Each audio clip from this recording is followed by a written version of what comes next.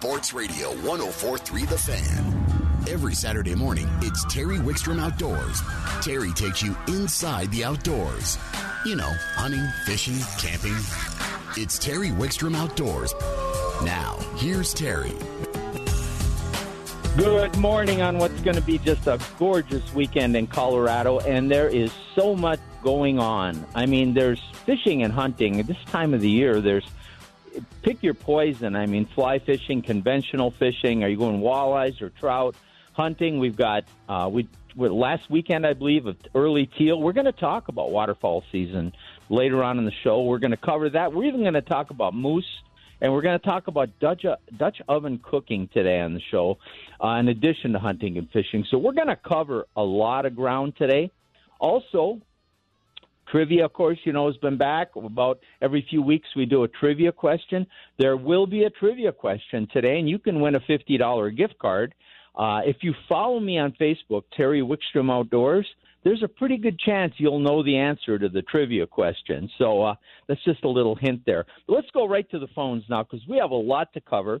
Joining us from the Blue Quill Angler is Chris Steinbeck. Good morning, Chris. Good morning, Terry. How are you? I'm doing well. I know we still have fire danger, and we got some fires burning. We had a little relief a couple weeks ago, but it's going to be a gorgeous weekend. There's so much to do. An outdoor person, actually, it's tough to pick, but I got a feeling you're probably leaning towards the fly fishing side. I do. And it's such a great time of year, as we start getting into the fall season here. All types of fishing are good. Fly fishing, this is some of our favorite times of year for the next about 5-6 weeks here. Well, the other thing that happens this time of the year, I mentioned there's a lot of hunting going on, and a lot of those hunters are avid anglers that were on the streams and lakes. Sports has started. Both youth sports are coming back and professional sports are on. So weekends, you're getting a few people staying home watching that. For some of the best fishing of the year, it's some of the least crowded times on the water. It is, especially after what we saw this summer. As we get into this fall, it's, things are starting to get back to normal a little bit. We're still seeing some heavy crowds out there, but the fishing is definitely making up for it, that's for sure. Well, what's going on out there? Bring me up to speed. Yeah, so now as we're starting to get these cooler nights, this is actually a great dry fly time of year. So for fly fishermen, that's usually most people's favorite is seeing the topwater bite, seeing the fish come up and rise to big flies. And what's special about right now, Terry, is this is the time of year that anglers could throw big attractor-type dry flies. Those are still working really well on several rivers all across the state. But then they also have opportunities to what we call match the hatch, which is just representing the natural mayflies and the smaller midges and the smaller bugs. And so you have, as an angler, options to throw big flies, small flies, and it's a great time of year to really work on your dry fly skills. Well, a lot of times I talk about hopper dropper, and I know we'll mention that later, but a hopper dry or any large terrestrial with a dry where you're matching the hatch can be a great combination. It's a little easier to follow it in the water. It's not going to spook the fish, and you could get hit on either one. Do you do that, a hopper or a terrestrial with a dry very often? Oh, and especially this time of year, Ted. That's a great call. It's a great option because, like you said, that you can have options for the fish to hit the big fly or your small dry fly behind the big one. And what's cool about it is the hatches that we're seeing this time of year. In the morning, we're still seeing tricos, and then we're also seeing our fall blueing olives. And the fall blueing olives are really, really small, just like the tricos. In the fly fishing world, we refer to them close to a size 22 or 24, which is just a really small fly. And sometimes when you're fishing those, it's really hard to see them on the water. And that's going to your point, Terry. When you have that big fly up front, you can see that easily. And then your trailer flies a couple, 2-3 feet behind that. Yeah, it really makes it. I like it too because I can splash a terrestrial down. It helps hide some of my casting deficiencies. So instead of making that that subtle presentation, what about some individual waters? What are some of the waters you've been fishing, and what are you hearing? Yeah, so really fun river to fish right now is the Arkansas. The flows are pretty good up there. They're a little lower, but good for walk wade fishermen. And the fact that this is with these low flows, you can access a lot of the river that throughout the summer you can't, just because there's too much water coming down. And so the Arkansas is great, and especially throwing big flies like big stimulators and Amy's ants on the top. Great river for that. The South Platte's been actually a little tougher a little bit lately. High up on the drainage, you're talking the Dream Stream and 11 Mile Canyon. The flows are just really low right now, which makes fishing a little tougher. And then below Cheeseman Reservoir down through Deckers, we're sitting a little under 600 cubic feet per second, which is relatively high, especially for this time of year. And so the fishing actually down at Deckers is pretty good, especially down low. They're eating a lot of big stoneflies still down there, and a lot of PMDs, which is a yellow mayfly we get here about mid-morning. And then the Colorado River up north is a great option. High up on that river up near the town of Parshall, those flows are a little low right now, so the fishing's been a little tougher. But downriver, all the way down towards Silt, those rivers, or that part of the Colorado is just teeming with fish right now, and it's a great option for anglers. Oh, at this time of the year, it should be good everywhere, and the nights are getting cooler, so the water is cooling down. We're getting a little bit of flows, so, we don't have to be quite as worried about the water temperature in the river, and the fish are active. And I would think we have to be close to seeing those browns get into the spawn mode and start to chase streamers, or all the fish chase streamers as far as that goes. That's it. That's another reason why we love the fall is throwing big streamer rigs. It is some of the best feeling fly fishing in terms of actually feeling the fish strike your fly. And the fall season is the best all year.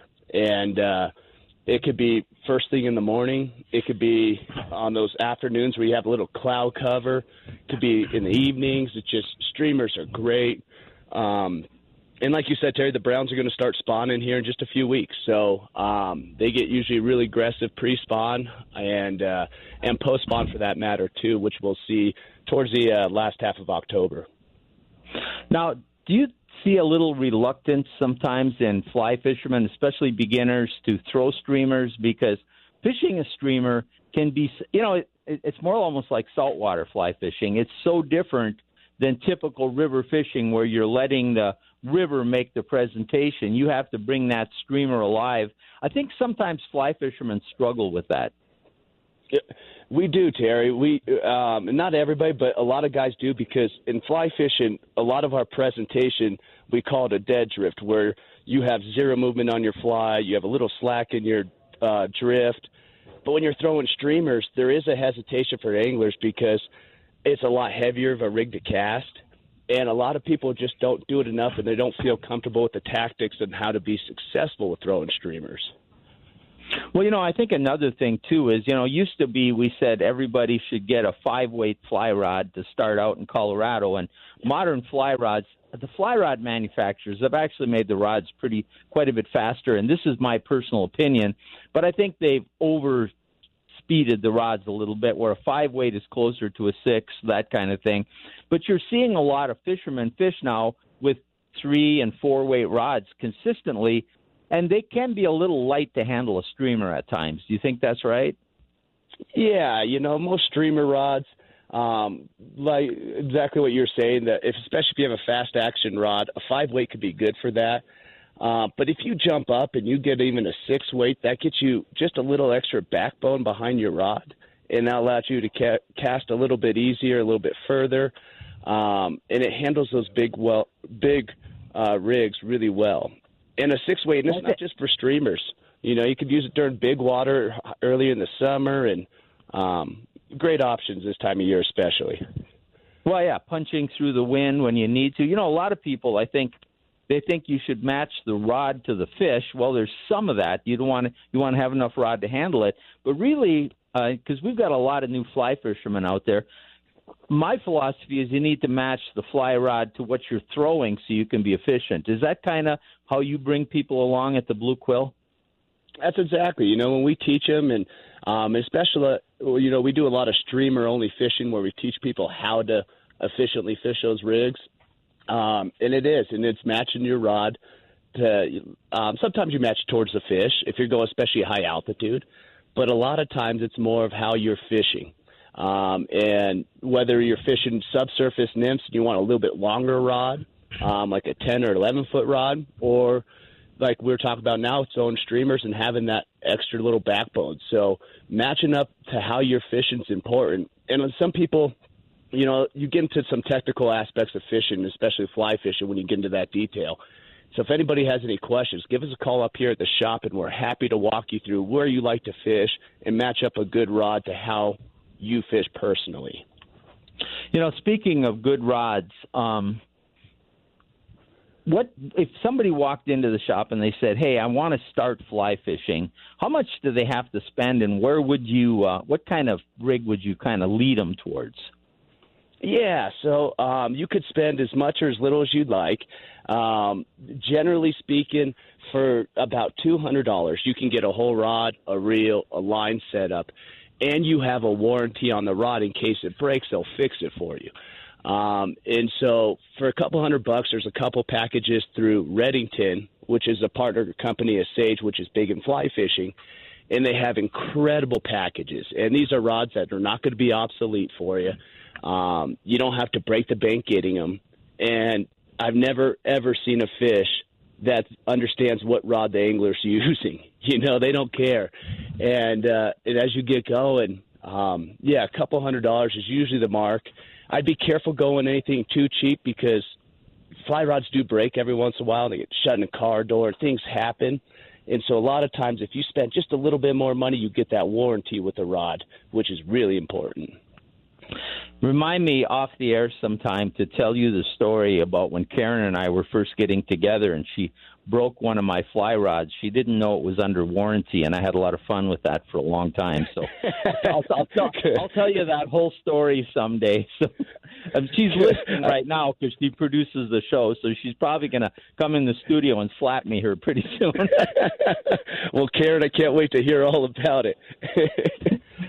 Hey, any other things going on as far as, you know, if you were headed out, let's do this. If you're going one where you had to drive a little bit and one that was close to Denver, you want to go this week, the weather's going to be great, where would you go? If I was going to drive a little bit, I'd head down towards the Gunnison area, the Gunnison River, the Taylor River, a little bit further of a drive. But excellent fall fishing, especially on the Gunnison River. You can start getting the fall kokanee runs, which is just tremendously fun to fish for in the fall season. And, so that's a great option. In the Arkansas, I'd say the Gunnison area or like the Buena Vista, Salida area, great options right now. Now, if you want to stay a little closer to home, within an hour of Denver, Deckers is a really good option on the lower South Platte. And if you want to even stay really close to home, right down I-70 is Clear Creek. And Clear Creek in the fall is awesome fishing. Great dry fly fishing with big attractor dry flies. Fish aren't huge, but it's a great place to go practice your skills. And especially if you only have 2-3 hours to fish, go up there in the evenings and have fun. You're absolutely right. Chris, if people want to get a hold of you for more information, how would they do that?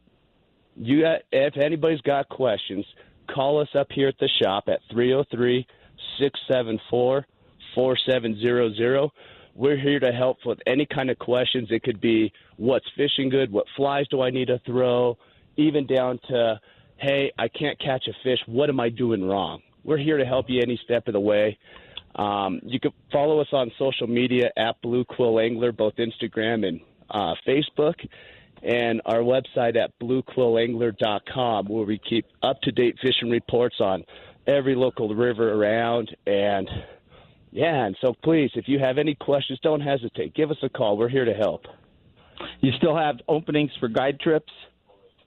We do. We'll be guiding hard all the way through early November. And the fall season, I said, you want to have some fun, you want to learn fall tactics, great time to hire a guide right now. Oh, it's an awesome time. Just so you know, Karen just came in and stuck her tongue out at me. So, hey, I love it. We're out of time, my friend. But thank you for joining us. Great information as always. Terry, thank you very much for having us. And everybody out there, have fun this fall. Good luck hunting. Good luck fishing. All right, Chris Steinbeck from Blue Quill Angler. We'll take a quick time out. When we come back, we're going to switch things up, and we're going to talk about Dutch oven cooking and then the conditions at one of our local state parks right here in Colorado on Terry Wickstrom Outdoors on 104.3 The Fan. They drove for miles and miles on those twisting, turning roads. Terry Wickstrom Outdoors is brought to you in part by Jack's Outdoor Gear. Growing up and still having fun, whatever your outdoor activities, fishing, hunting, kayaking, even grilling, stop by Jack's first. They'll take care of all your needs. And speaking of Jack's, we have a trivia question today sometime, and we're going to give away a $50 gift card to Jack's Outdoors. And the answer to that question might be on my Facebook page, Terry Wickstrom Outdoors on Facebook. So I'm not saying you should go look there, but it might give you a better chance. Let's go right to the phones now. And joining us from Jackson Lake State Park, she's a pretty regular contributor, comes on pretty often. That's Darby Shanks. Good morning, Darby. Good morning. It's great to have you on. It's going to be a beautiful weekend. I'll bet it's going to be a beautiful weekend out at Jackson Lake. This warm weather, you guys, first, what are the conditions at Jackson Lake? I assume water's low and you're probably not launching boats anymore. That is correct. We've been out of water for a little over a month for boating.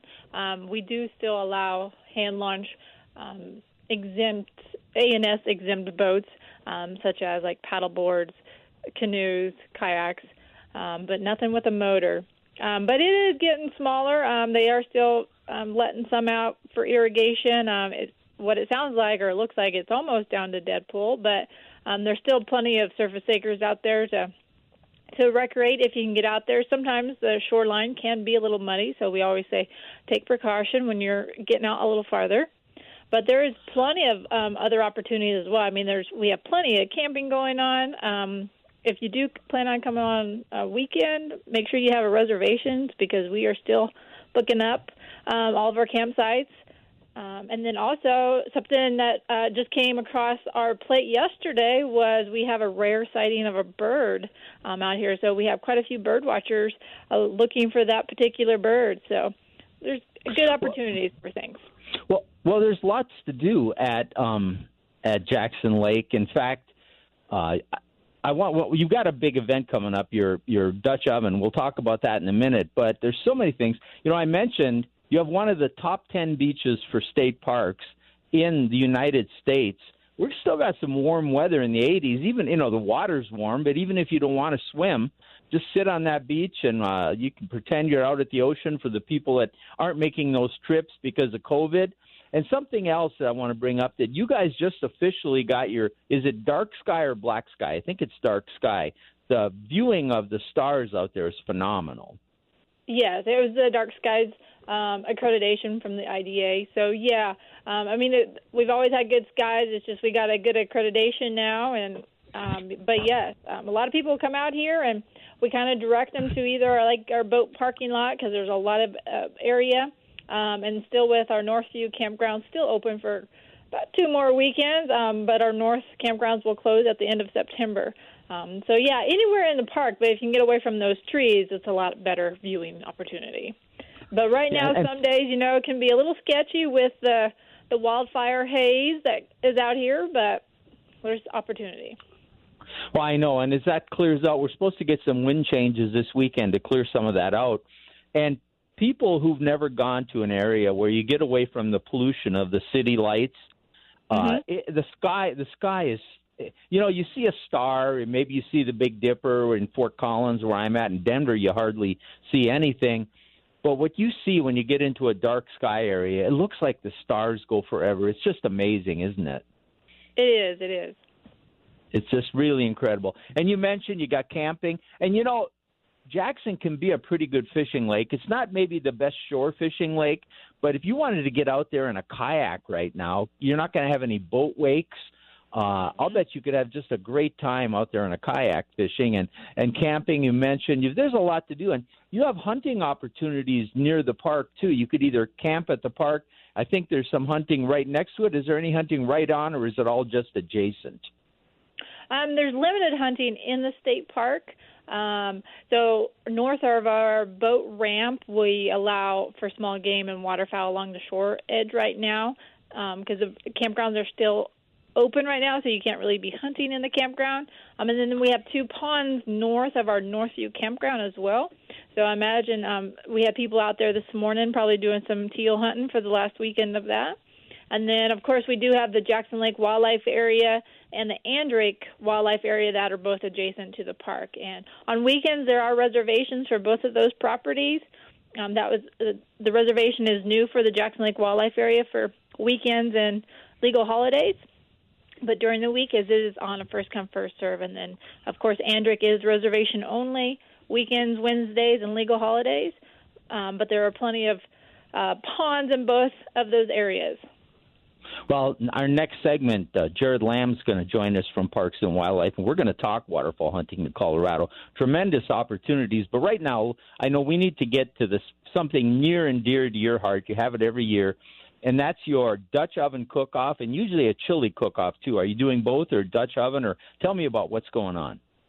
It's both of them. So we have all the categories with the Dutch oven and chili cook-off. So it's really 6 of our categories are basically Dutch oven based.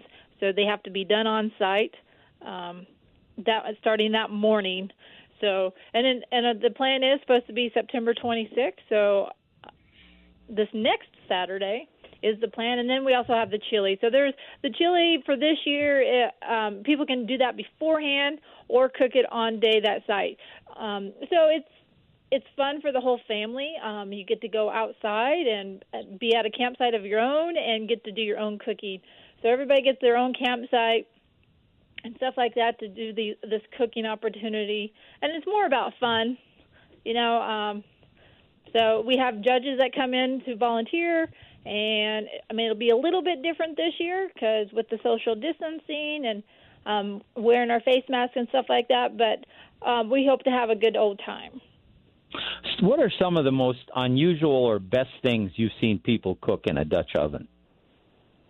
I think it's what's creative. Like last year we had a guy that made we have a Pacific wild game / fish category since we are in the outdoors in Colorado Parks and Wildlife. So it has to be an animal that you can hunt or fish in the state of Colorado. So last year we had a guy do a mountain lion. That was interesting. I had never got to try mountain lion, so that was the very first time. I haven't either. People never get to try elk or deer very often because they don't have anybody in their family, so they always think that's neat. We've had, I can't remember the name of the dish, but it was like a creamy dish like lobster bisque, but it was made with trout. That was several years ago. It was really good. So we've had some people do like themes, like they did everything that was related to like a Mexican dish. So from chimichangas, and their side dish was like Spanish rice, and then to that, like a Mexican cornbread, and then I can't remember what they had for a dessert. But of course, each category is its own category, and then we hope to award the top 3 places in each category, and then we also have one that's for youth. So anybody under the age of 16 get to, they don't have to participate against the adults and try to have the kids learn. But we have to have, of course, adult supervision watching them because some of those Dutch ovens can be very heavy and hot. So the kids, we always like seeing those kids out here doing that, and they have fun. It's amazing. If you do a lot of outdoor cooking or camping, go to this just to see what people cook in a Dutch oven. A Dutch oven is such a versatile outdoor cooking vessel. We're almost out of time. Is there more information on your website or Facebook page? Not a whole lot. If anybody has any questions, they can reach out to the park or give us send us an email. But we have pretty much, for the participants, I don't have any more sites down there to sign anybody up anymore. But people are more than willing to come out to the park. You still have to pay all fees to get into the park. And then the judging for each dish starts about 12:30 and continues through 4. And then after that, we will open it up it up to free tasting. We just encourage everybody with the COVID-19 going on to please, social distance and be respectful to others. All right. Sounds great, Darby. Sounds like a great event. And that's next Saturday, and I hope you get a great turnout, and I can't wait to hear some of the things people cook. Thanks for joining us, Darby. Thank you. Have a wonderful weekend. You bet. Darby Shanks, Jackson Lake. A lot to do out there. Terry Wickstrom Outdoors is brought to us in part by Jack's Outdoors. We're going to take a quick time out, and then we're going to talk more waterfall right here on Terry Wickstrom Outdoors on 104.3 The Fan. Terry Wickstrom Outdoors is brought to you in part by Jack's Outdoor Gear. 65 years serving the outdoor public with locations in Fort Collins, Loveland, Lafayette, Broomfield, and now Cheyenne, in addition to their farm and their farm stores. If you just need anything outdoors, stop by Jackson, look around. You'll be pleasantly surprised. Let's go right to the phones. And joining us from Colorado Parks and Wildlife is Jared Lamb. Good morning, Jared. Good morning, Terry. How are you? I'm doing good. And Darby kind of teased our topic a little bit, didn't she? She talked about some of the areas up there where you can do waterfowl hunting by Jackson Lake, but that's certainly not the only place. Colorado, I don't know if people realize, first of all, what is there, about 7 or 8 months out of the year you can hunt waterfowl in Colorado? Yeah, that's the cool thing about Colorado and waterfowl is literally you can hunt 8 months out of the year chasing birds, so it's pretty darn awesome. Take us through some of the opportunities. What is available in Colorado? I mean, just you don't have to have the exact dates, but. Yeah, no, totally. It starts about September. September 1, we have an early goose season that starts running, and then we jump right into teal season like Darby was talking about, and then we go into our regular duck seasons, then kind of into our goose seasons. Then towards the end of the year, we can wrap up with some late season birds, and then we're pretty fortunate to have a snow goose conservation season that runs into the spring. So just a wide variety of opportunities for hunters. Well, with a lot of new people going outdoors, getting into the outdoors, hunting is an opportunity. And I think shotgun hunting, whether it's upland game or waterfowl, kind of is a lot of people feel a little more comfortable easing into that than maybe doing a big game hunt right away. And it really does present a lot of opportunities. We actually have, 2 flyways in Colorado. Is that right? Yeah, you're exactly right. Colorado, we're pretty fortunate. We're, I guess most people think of Colorado as, big game, elk and deer, but the waterfowl opportunities are just tremendous. We're fortunate to, like you said, have 2 flyways. We have the Pacific and the Central Flyway in Colorado. And so those 2 different flyways offer kind of a wide array of different waterfowling opportunities. So, yeah, and we also get, I think we're very fortunate that we get both resident and migratory waterfowl. That keeps us with birds all the way through the seasons, right? Where's some of the starting the season when the resident birds are still here? I hear a lot about the San Juan and North Park. What are some of your favorite places? I know you're an avid waterfowl hunter. Where do you like early in the year? Yeah, so Colorado, it's pretty cool.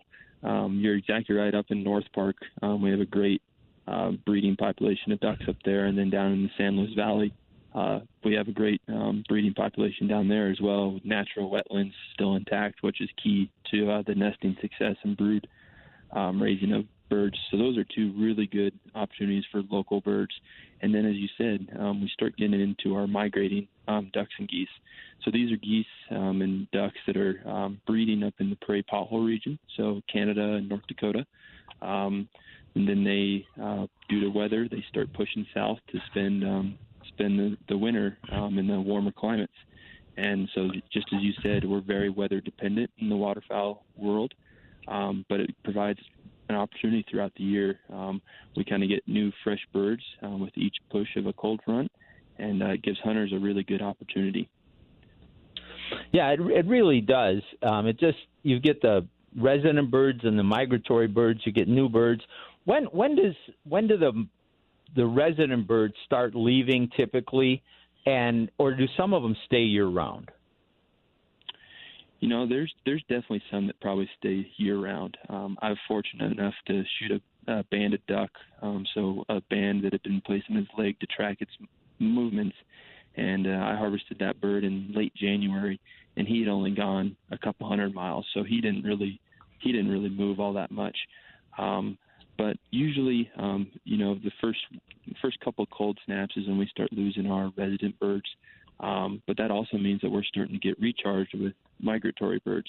The cool thing also about Colorado is we kind of sit in the middle of the flyway for the birds returning to Canada to breed. And so depending on the year and the weather, a lot of times we'll see a reverse migration at the end of the year. So we'll have an opportunity to shoot some of those birds as they're heading back up to the breeding grounds. And so it's just another opportunity for hunters in Colorado, which is pretty special and unique.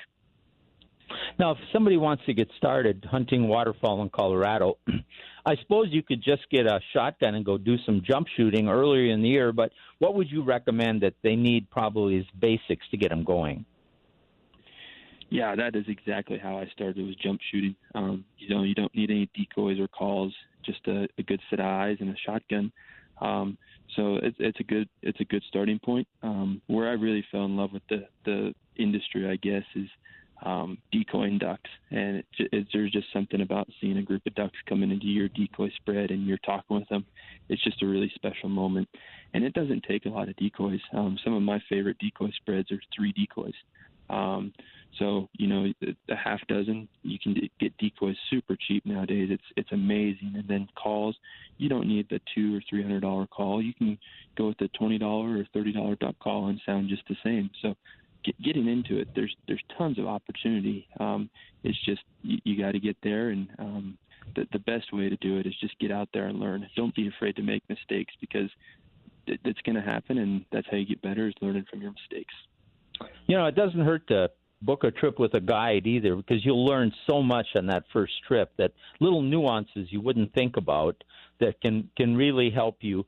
But there's something about, you mentioned the calling, the birds, something about calling sports, whether it's elk or waterfowl or turkeys, when you're talking and in that animal's comfort zone and communicating with them, it really makes it special, isn't it? Oh, it is.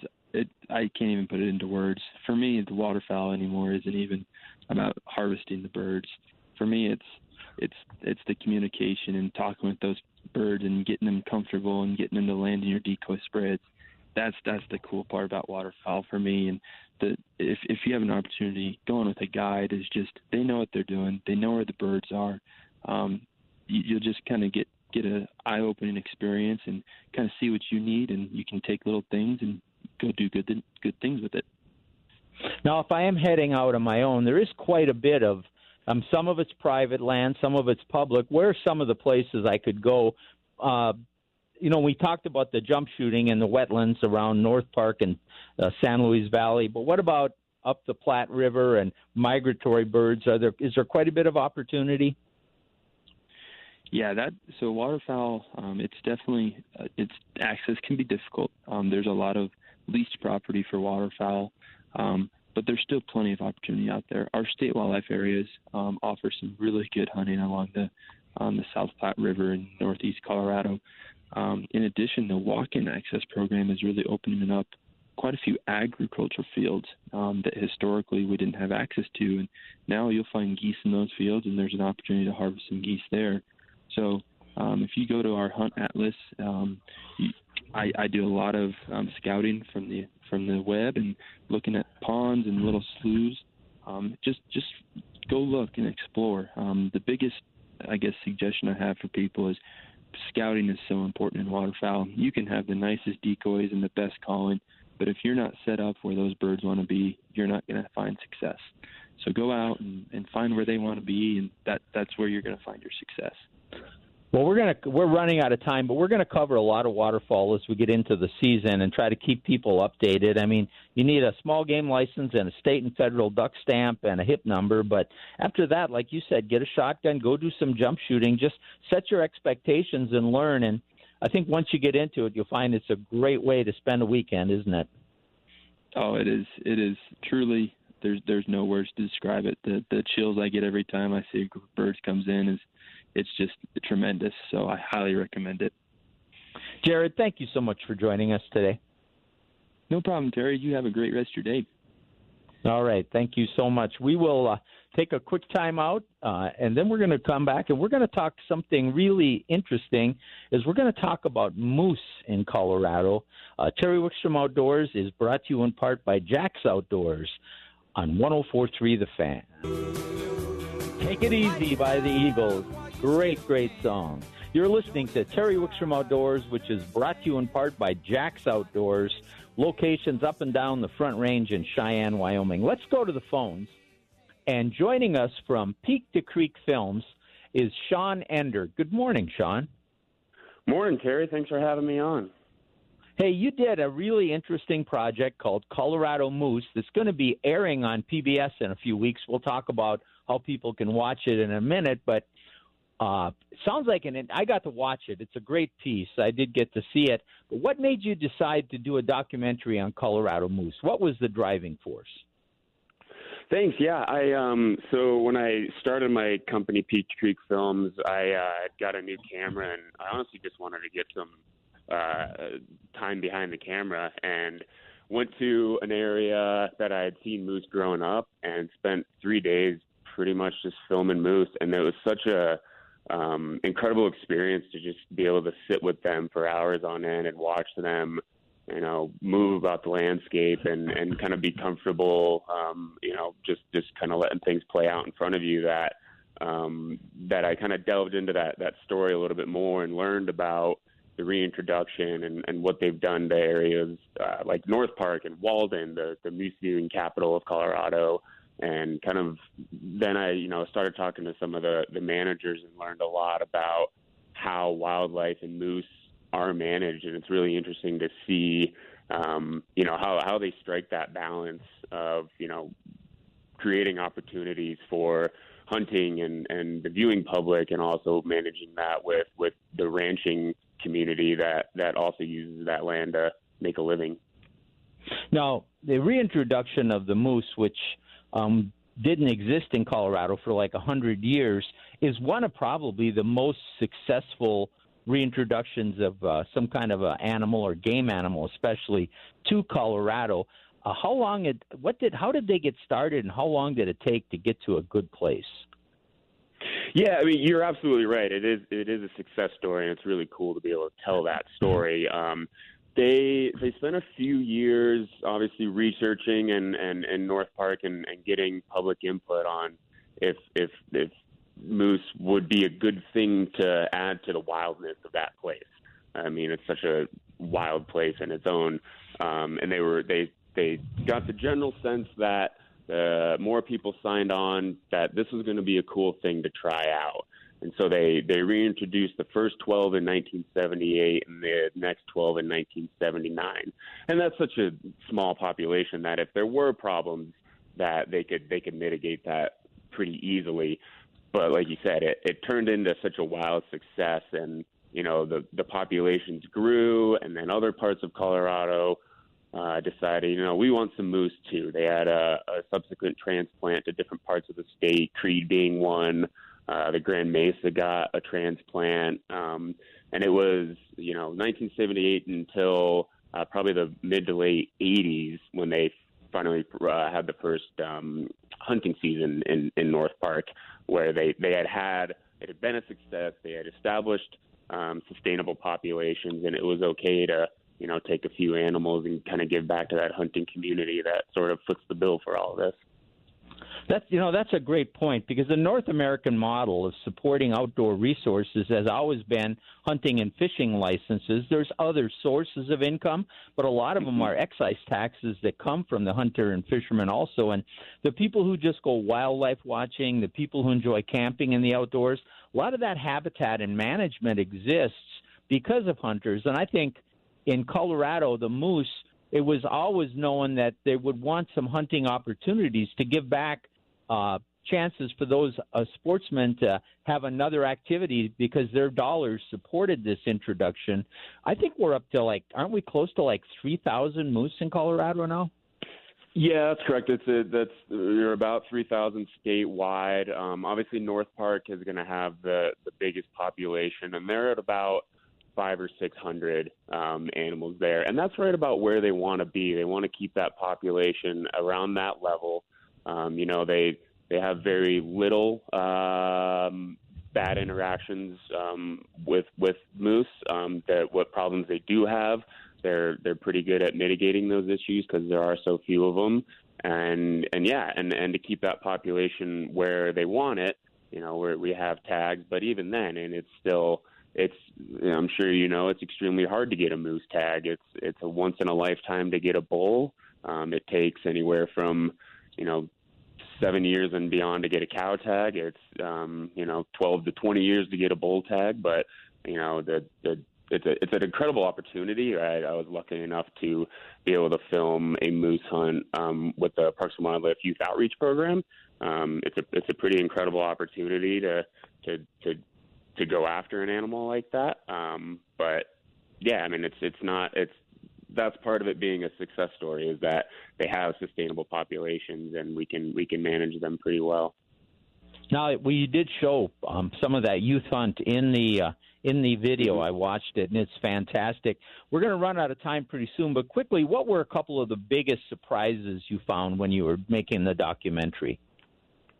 I think just spending so much time with moose and kind of getting to learn some of their little unique how they behave, and they play like other ungulate species. They'll run around and they'll buck and rear, and to see some of the bigger moose getting close to September, scraping the velvet off, and how they interact with each other, and moms with calves that are a week to 10 days old, chasing other cows and bulls away because they don't want anything near that little calf. One of the coolest scenes I was able to film was a mom trying to cross a river with her calf, and the calf got swept away. She ended up being fine, but just kind of calf swimming back into frame, and mom kind of nudged her along and helped her back to shore.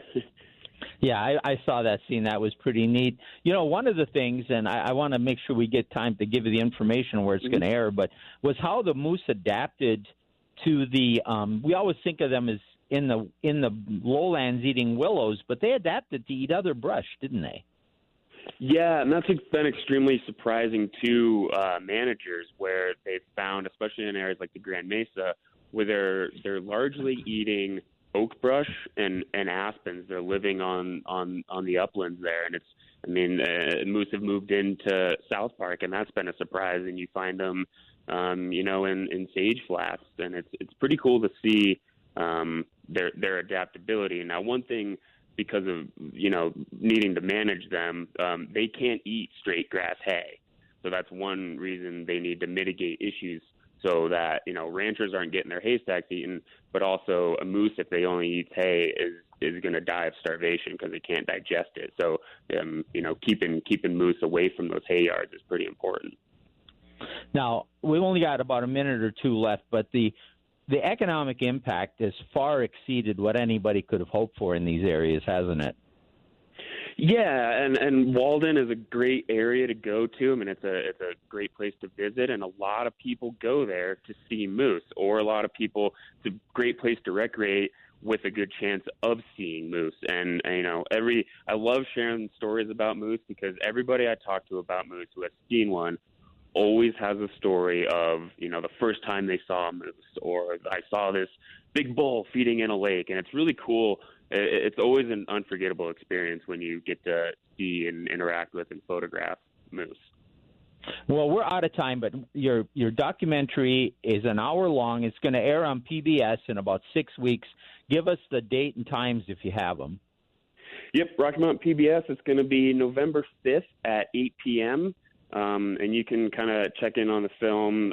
Facebook is at CO Moose Film, and then my company on Instagram is Peach Creek Films, and I'll post about it and keep people in the loop. But that's where you can, stay informed and kind of reach out if you want to. And what was the date again? November 5th at 8 p.m. All right. Thank you so much for joining us. Sounds like it was a great project, and it is a great video to watch, folks. I watched it. Thank you, Sean. Yeah, thank you, Terry. Appreciate it. You bet. You bet. Sean Ender, great moose documentary. Speaking of that, we're going to talk hunting. We're going to take a quick time out. We come back, Nate Zielinski is going to join us, and he just happens to have been involved in helping with the harvest of a moose just recently, I believe. And, of course, he'll talk about deer and elk and everything else on Terry Wickstrom Outdoors on 104.3 The Fan.